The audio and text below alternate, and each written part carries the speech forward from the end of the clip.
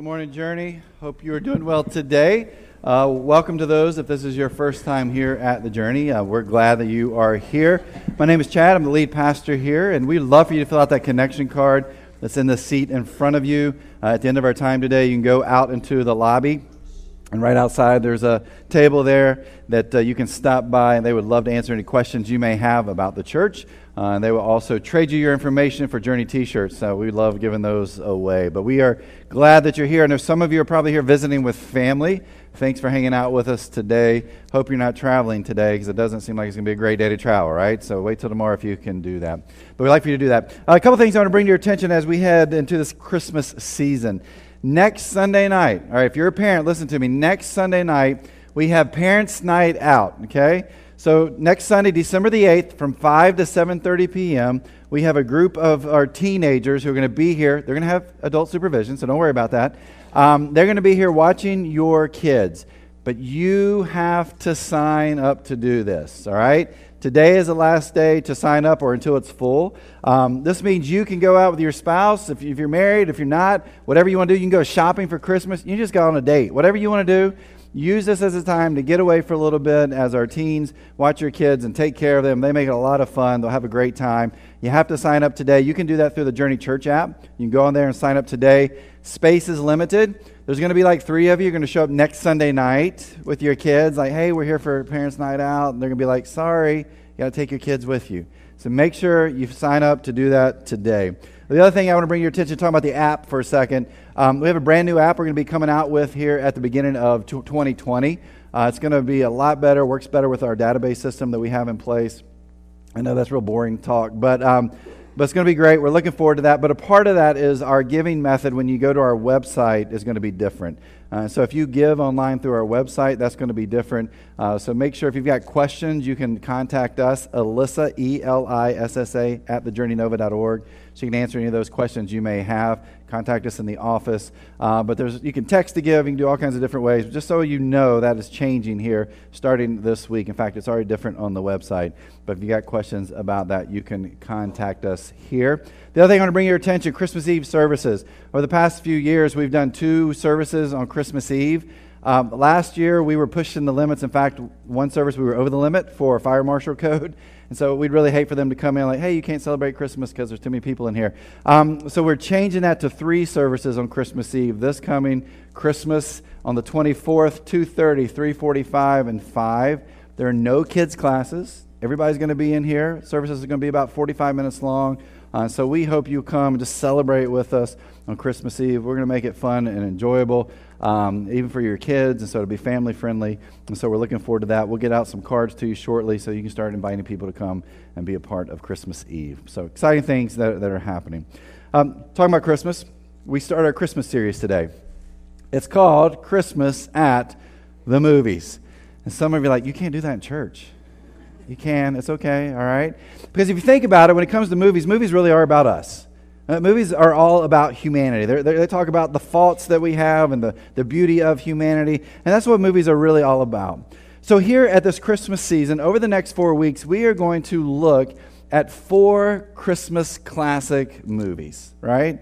And we're going to talk about how these affect us as humanity, what we see about ourselves within these movies, but the more important part is they're connected to the story of Jesus Christ and the birth of that little baby. And so again, over the next 4 weeks, we're going to bring all this together with Advent. We're going to talk about hope. We're going to talk about peace. We're going to talk about joy. We're going to talk about love. So just stay with us. It's going to be a fun time. Now, I know when I say Christmas classic movies, certain movies come to mind, right? You're probably thinking, It's a Wonderful Life, A Christmas Carol, Charlie Brown Christmas, Die Hard. I mean, these are the movies that you think about when you think about the Christmas classics. Die Hard would be fun, but we're not going to do Die Hard this year. These are actually Chad's Christmas classics, okay? And when it comes to Christmas movies, I don't want to see the Hallmark mess. I want to see real Christmas movies, movies that make you laugh. And so over the next 4 weeks, we are going to look at Christmas Vacation. We're going to look at Elf. We're going to look at Home Alone. And today, we're going to start by looking at this movie, A Christmas Story. Some of you are like, man, I've never seen that movie before. TBS is going to show it 445 times here in a couple of weeks, okay? Straight on through. You can spend like 2 weeks of your life miss it all because they will show this. I think when this movie came out, from what I understand, what I've read, it actually wasn't very popular. It didn't do very well in the theaters, but it's become sort of this cult classic. And when it comes on, it's hard for me to turn the channel because this is one of my favorite Christmas movies. Now, if you haven't seen the story, let me give you a quick little background. The story's about Ralphie and his family. This is Ralphie right here with the glasses on. His family's weird. They're strange, dysfunctional, just like all of our families, right? So a pretty normal family is what we look at when we watch the Christmas story. But it's really about Ralphie and his one present he wants more than any other thing, the Red Ryder BB gun. And so if you know the movie, you know that this movie is all about him trying to acquire this BB gun for Christmas. Now, if you haven't seen the movie, let me just take a moment. Let's stop, and I want you to watch the trailer to give you a little bit of a background to the story. So take a look at this. Does this remind you of your family when you see that? Anybody? Yeah. This story, again, it's about Ralphie, but it's about him waiting. And here he is. He's waiting for this one gift. Christmas is about waiting. I mean, think about it. We start making this Christmas list usually now about Labor Day. I think we start working on it. We kind of forgotten about the other holidays, but we start putting this Christmas list together. Here are the gifts I want. Here's kind of what I desire for Christmas. And once you put that list together, the waiting begins, right? Because you got till December 25th to wait until you get that gift. And so there's the waiting that's with the Christmas list that you have, and there's waiting when you go shopping. You got to find a parking spot, and then you got to wait at the register. I mean, there's waiting that happens there. There's waiting even the day before Christmas. Because on Christmas Eve, maybe you go to church somewhere, you come here, and you go home, and if you got kids, and there's a few presents underneath the trees because Santa hasn't come yet, and you look under the tree, kids are like, hey, can we open one present? You're like, no. You got to wait till tomorrow. And then the morning comes, the Christmas morning comes, and let's just be honest, there's a little bit of waiting that happens there because mom and dad, you're like, I got to get some coffee before we do this, and it's like 4:30 in the morning, they're wide awake, and you're ready to go, and so you got to wait a little bit, but finally you get to open the presents. And in that moment, the waiting is over. But Christmas is about waiting, and so is our life. Look, our lives are all about waiting. I don't know what it is in your life that you are waiting for. Maybe it's a job. Maybe it's a new job. Maybe it's a home. Maybe it's a certain income. Maybe there's some relationship that needs to be mended. Maybe there's healing that needs to take place. That in our lives, there are things that you and I are waiting for. And in the waiting, we're looking for help. In the waiting, we're looking for answers. Maybe we're looking for something to fill the emptiness that's deep down inside of us. It kind of reminds me of that Christmas tune by Tom Petty and the Heartbreakers, The Waiting is the Hardest Part. You know that tune, right? But it is. The waiting is the hardest part. We can't seem to wait. Here are these things that we want, and so we push as hard as we can to make those things come true. We're not good at waiting. We're not good at being patient. And what we find sometimes is that when we're not patient and when we're waiting and we take matters into our own hands, we can make some pretty poor decisions. Or we go and try to find someone who can help us fulfill this need that we have. In our movie, that's what Ralphie does. Ralphie wants this BB gun, and his mom and dad have really good boundaries. We talked about this last week. He has really good boundaries. Like, no, you're not going to get this BB gun. And so Ralphie's like, well, if mom and dad aren't going to do this, then I can't buy it myself. Here's what I'm going to do. I'm going to go to Santa, and Santa's going to take care of this for me. Take a look at this clip from the movie A Christmas Story. They got a pretty good system going on in that place, don't they? I'll tell you a story about a boy named Benjamin. He wanted a baby sister for Christmas, and so he one day gets down at the table and he takes a piece of paper and a pencil and he starts writing. And he's writing this letter to God. And he says, hey, dear God, I have been a very good boy. And he looks at those words and he's like, that's not even true. God knows this isn't true. So he takes the piece of paper, he crumples it up, and throws it in the trash. So he grabs another piece of paper and a pencil and he starts writing again. He's like, dear God, I've been a pretty good boy. He looks at that and he's like, man, that's not even true either. God knows I'm lying. I mean, it's been a terrible year. So he crumples up that piece of paper and he throws it away. And so he's trying to come up with this idea. How do I fix this? I mean, how do I make this happen? So he goes to the bathroom and he grabs a towel. He goes to the nativity scene. He grabs Mary. He takes Mary. He puts Mary in the towel. He wraps it up. He ties it up. And he sits down again at this piece of paper with a pencil. And he starts writing. He says, dear Jesus, if you ever want to see your mother again... I think it's a pretty good idea, by the way. But Benjamin's taking things in his own hands, right? And so many times we do the same thing. We're waiting. We try to take matters into our own hands. Ralphie does that in our movie. Benjamin does that as he's writing this letter. And you and I tend to do this in our own lives. But we don't want to wait because this is all about my time and it's not about God's timing. If we look in Scripture and the Old Testament is full of stories of people waiting. And the very first time we kind of come across this is with Abraham.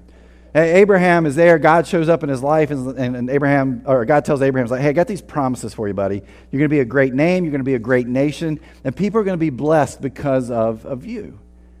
Now, the issue was that Abraham didn't have any children. He and Sarah were older. She was barren. She was never able to have children. And so Abraham, I'm sure, is kind of like, what is this? I mean, is this a joke? Because this just can't happen. God's like, no, these are promises that I am making to you. You're going to have a son. And Abraham starts waiting and waiting and waiting and waiting. And finally, he and Sarah are like, well, God doesn't seem to be moving, so maybe we need to move. And so they start making things happen, and things happen. And it doesn't turn out very well for everybody if you know the story. But God has made this promise to them. God has said, look, I'm going to give you this son. All these promises I've made, they're going to come true. And finally, when Abraham is 100 years old, his wife Sarah's 90, she becomes pregnant. They have a son. They name him Isaac. And then these promises begin to come to fruition for Abraham. But there's that last promise. You're going to be a blessing to all people that Abraham never got to see come to fulfillment. In fact, the people of Abraham, the Jewish people, for 42 generations, they never saw this promise come true. This promise of this blessing, this promise of the Messiah. And so 42 generations have been waiting and waiting and waiting for the Messiah to come. And so it's a story of waiting, but I think there's another story that's a part of what we are talking about here, and even with the Jewish people, that there is hope. See, Christmas isn't just about waiting. Christmas is also about hope. It's about hope. We read about this hope in the book of Luke in the New Testament, in Luke chapter 2. We'll get there in a second. Let me kind of set this up for you. We have these two individuals. They're very young, Mary and Joseph. Mary's probably a teenager. Joseph is maybe a teenager, more likely in his early 20s. They're young, and then all of a sudden something crazy has happened. She's become pregnant. And she's like, hey, God made this happen. And Joseph's like, well, we haven't been together, so I don't know how this took place or who this guy was. And Mary's like, no, it was God. And an angel shows up to Joseph, and it was God. And I'm sure Joseph is like, okay, but this still seems kind of strange. And so I can't even imagine being young like that and the tension that is there in that relationship. I mean, they would have had to need a really, really good marriage counselor to deal with this, because no one really deals with that kind of stuff happening in their life, right? And so she's pregnant. Joseph's not the dad. They've been told by God and by God's angels, hey, this is the Messiah. This is the hope that we've been talking about, or you've been planning on for generations. This is that hope. And yet there's sort of this struggle that's there, I think, deep down within them. Jesus is now 40 days old, and they have to take him to the temple for this purification process. And that's where we're going to start reading our story today in Luke chapter 2, starting with verse 22. If you have your Bible, you can turn there. Of course, we'll put it on the screens. You can follow along on your Journey Church app. But Luke chapter 2, starting with verse 22, here's what we read. It says, Then it was time for their purification offering, as required by the law of Moses after the birth of a child. So his parents took him to Jerusalem to present him to the Lord. The law of the Lord says, if a woman's first child is a boy, he must be dedicated to the Lord. So they offered the sacrifice required in the law of the Lord, either a pair of turtle doves or 2 young pigeons. Some of you in 2020, you're going to make a decision to read through the Bible, okay? And you're going to start in Genesis, because you're like, that's where I'm supposed to start. And you're going to start reading Genesis, and you're like, man, Genesis is actually really good. It's a good book to read. It's one I always recommend to people. Then you're going to get to Exodus, and you're going to be like, it's pretty good. It's not great. It's kind of lost some of its luster, but still some good stuff happened here.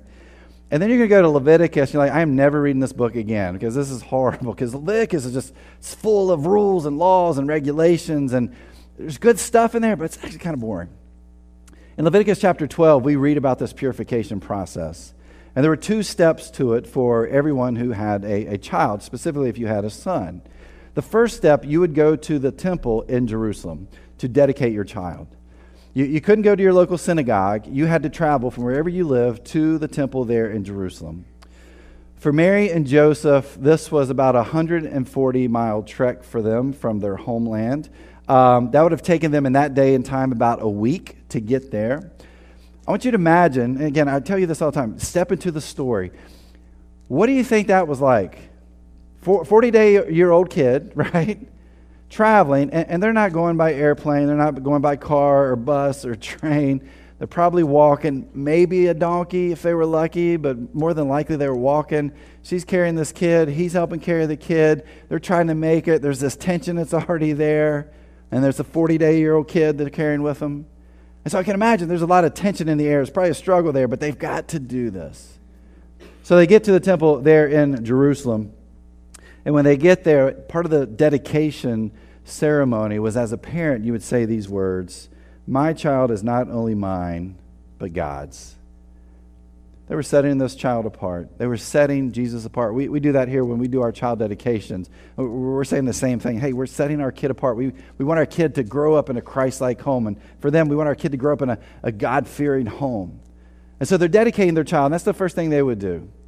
But the second part of this process was you had to make a sacrifice.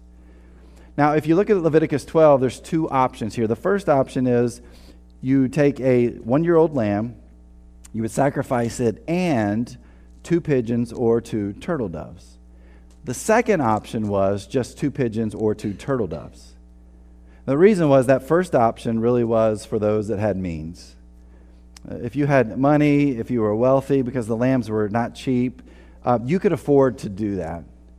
I find it interesting that Luke throws us in there. Luke wants to remind us that Jesus didn't grow up in royalty, that he didn't grow up in some wealthy family. And that's what they would have wanted for this Messiah. They would have thought that the Messiah would come from this wealthy family, but he doesn't. He comes out of poverty. And so it really is a reminder to us that that's what Jesus grew up with. Jesus grew up in poverty. And so when Jesus talks about poverty and Jesus talks about the poor and he preaches about that in his when he's doing his ministry over those 3+ years, he knows that life. He's lived that out. He's experienced that.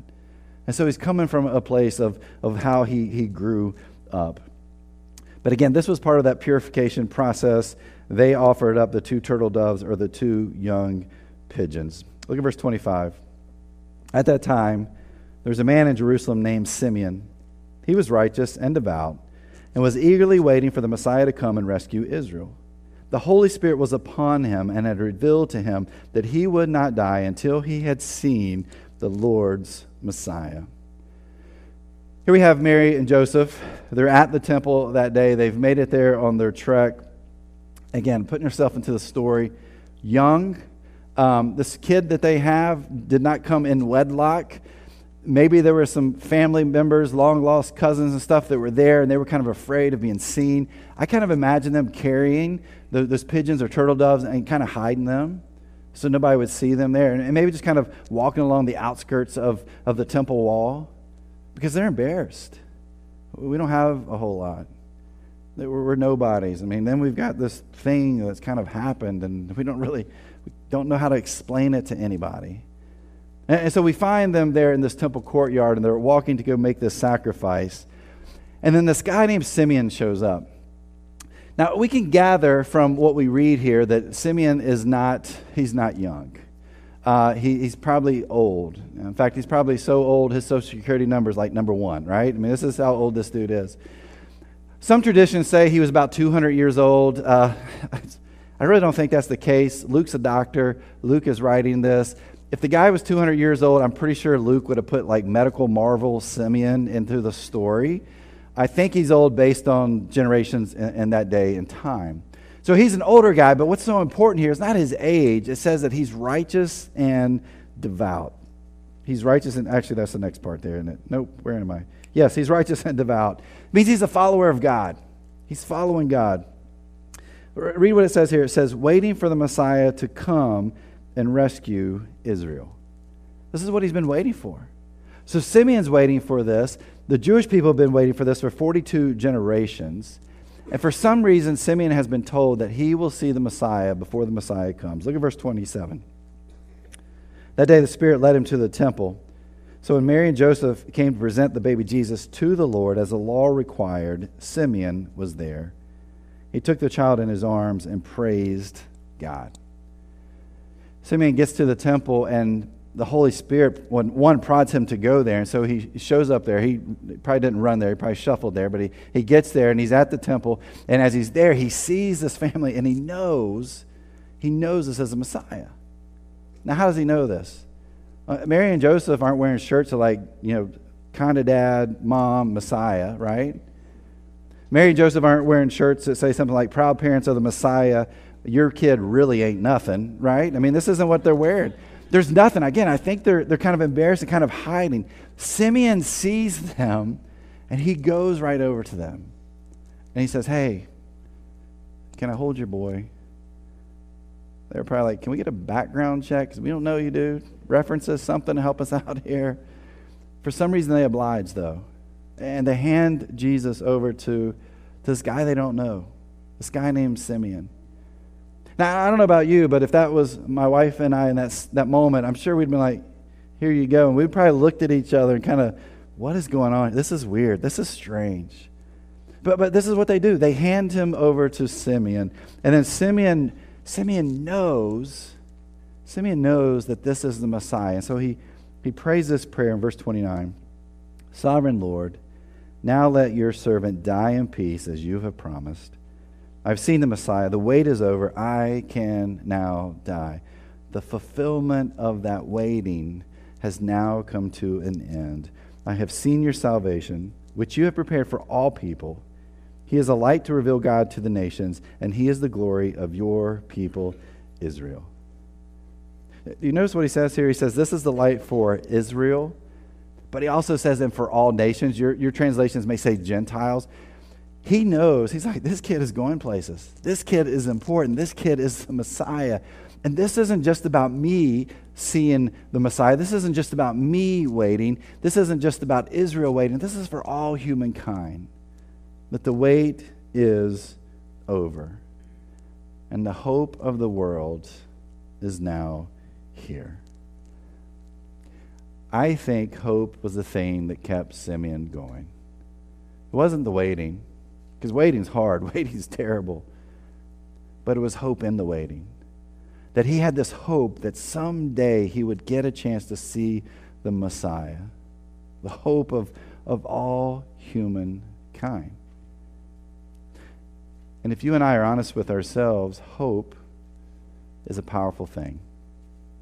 Hope is a powerful thing because in the waiting, when we have hope, it might be the only thing that keeps us going. It could be the only thing that keeps us moving forward. See, when it comes to hope, hope changes the course of relationships. Hope changes marriages. Hope changes the way that we treat people. Hope changes our perspective of who we are. Hope changes our view of the future. And I believe hope gives us faith. Because hope is the thing that we hold on to that gives us the faith that we need to keep moving forward towards this Messiah, towards Christ, towards Jesus. I think hope's the thing that drives our lives. Now, sometimes our hope is in peripheral stuff, temporal stuff. But hopefully our hope is in someone, and that someone is Jesus. This is what Simeon held on to. In the waiting, there was still hope. The hope for this Messiah. And that Messiah showed up in the form of Jesus. But I also think, this is the power of hope. Hope does something else. Hope not only affects us, but hope has the power to affect other people. Look at verse 33. Excuse me. He says, and his father and mother marveled at what was said about him. Mary and Joseph marveled in that moment about what Simeon had said about Jesus. Now put yourself back in this story. They're young. They've just traveled this long distance. There's probably some tension that's there. They're trying to figure things out. Yes, they've had these angels talk to them, and they're probably still thinking, well, maybe How do we truly know? I mean, because we're kind of looking at this kid, and this kid seems pretty normal. I mean, he's not levitating himself or anything like that to kind of show us that he's this Messiah. He eats, he sleeps, he poops. Like every other kid that's this age, that he does the exact same thing. Some of you are like, oh, you can't say that about Jesus. Jesus ate, slept, and pooped, okay? This is what he did. He was a normal kid. And so he's this normal kid. And they're like, see, what's going on here? I mean, what's happening? And then Simeon says those words. He prays that prayer. And I think that is maybe the moment where they finally grasped the hope that was in that baby. They hear those words from someone else, someone they've never met, someone they don't know, some older gentleman who's devout and righteous, who's following God. The Holy Spirit's a part of his life. He's like, your child is the Messiah. Your child is the hope of all people. And I wonder in that moment, was that when hope finally entered into the life of Mary and Joseph, when they were like, wow, we've been given a tough task. We've been given an amazing task to be the caregivers of the Messiah of the world. And in that, they began to live a life of hope themselves. Sometimes hope is all we have. Sometimes hope is the thing that we need. Because hope keeps us going. Hope keeps us moving forward. And hopefully hope connects us to Jesus. If we go back to our movie for a moment, Ralphie's been waiting and waiting and waiting. He's trying to figure things out, and he tries to take things into his own hands. And I think Ralphie still has hope, right? And so it's Christmas morning. All the presents have been opened, and Ralphie still doesn't have the perfect gift. Take a look at this clip from the movie. This part's so true. Romans 4:18, Paul writes, even when there was no reason for hope, Abraham kept hoping. Even though there was no reason for hope, Abraham kept hoping. He kept hoping that these dreams would come true, these promises that were made would come true. And again, he didn't really take the path he should have taken, but God held true to those promises. What is it that you're waiting on? Is it you're waiting for that job, that home, that income? What is it? Because there's probably things out there we're all waiting for. We think it's going to fill the emptiness that we have, but it's really not. And we know that as soon as we experience them, we're like, oh, it was great for a moment, but then it's gone. So there's got to be something more. It has to be hope. That you and I have got to hold on to hope. Maybe for you this Christmas, you're hoping your kids will finally call you. That you haven't had a relationship with a long time, and you miss them, and maybe there's some tension there. Highly recommend going back and listening to our last series, but maybe there's still hope. And I hope you're holding on to that. Maybe you hope the relationship with your parents will change. It's been broken for some time, but you still have that hope that's there. Or you hope your marriage will be mended, or again, that emptiness would be filled. There's the waiting game, but the more important piece is the hope that we have. And you know where that hope comes from? It doesn't come from stuff. It doesn't come from somebody. It comes from Jesus Christ. Simeon waited and hoped, and God let him meet the Messiah. Abraham waited, kind of messed up, but he still had hope. And what did God do? God fulfilled those promises. You and I, we are going through life, and maybe we're waiting for something specific, and maybe we're waiting for this emptiness to be filled. Hey, guess what? There's hope. And that hope comes from that little baby. It comes from Jesus Christ. And so wherever you may be in your life right now, whatever your struggles may be, whatever emptiness you may feel, please know there's hope. It's there. We just got to grab onto it and hold on to that hope. Because at some point in time, in that waiting, through that hope, God will bring us the answers we're looking for. But it begins with hope. That's why we celebrate communion here every single week at the Journey. It's a reminder that we have hope. That we have hope in our lives. That no matter what's going on in our life, no matter what we're struggling with, that there is still hope. And that hope is for us right now in the present. That hope is for our future. And that hope is for eternity. And so this morning, we're going to take this bread and we're going to take this juice together as a church community to be reminded that our hope comes through Jesus Christ. This is what we celebrate every single week. And I hope that you will find your hope in Christ too. I'm going to invite you right now to stand. We're going to sing, actually, Gary's going to sing a song he rewrote last year. It's a beautiful, beautiful song. You're going to know the tune. Feel free to sing along as you feel like you can, but it's a beautiful, beautiful song. But as we do that, I'm going to invite you to the front or the back to grab the bread and juice. Take it back to your seats. Remain standing. We're going to take this together. If you came prepared to give or you filled out a connection card, you can put it in the offering baskets in the front or in the back. But let's sing together as we take communion in this time of hope.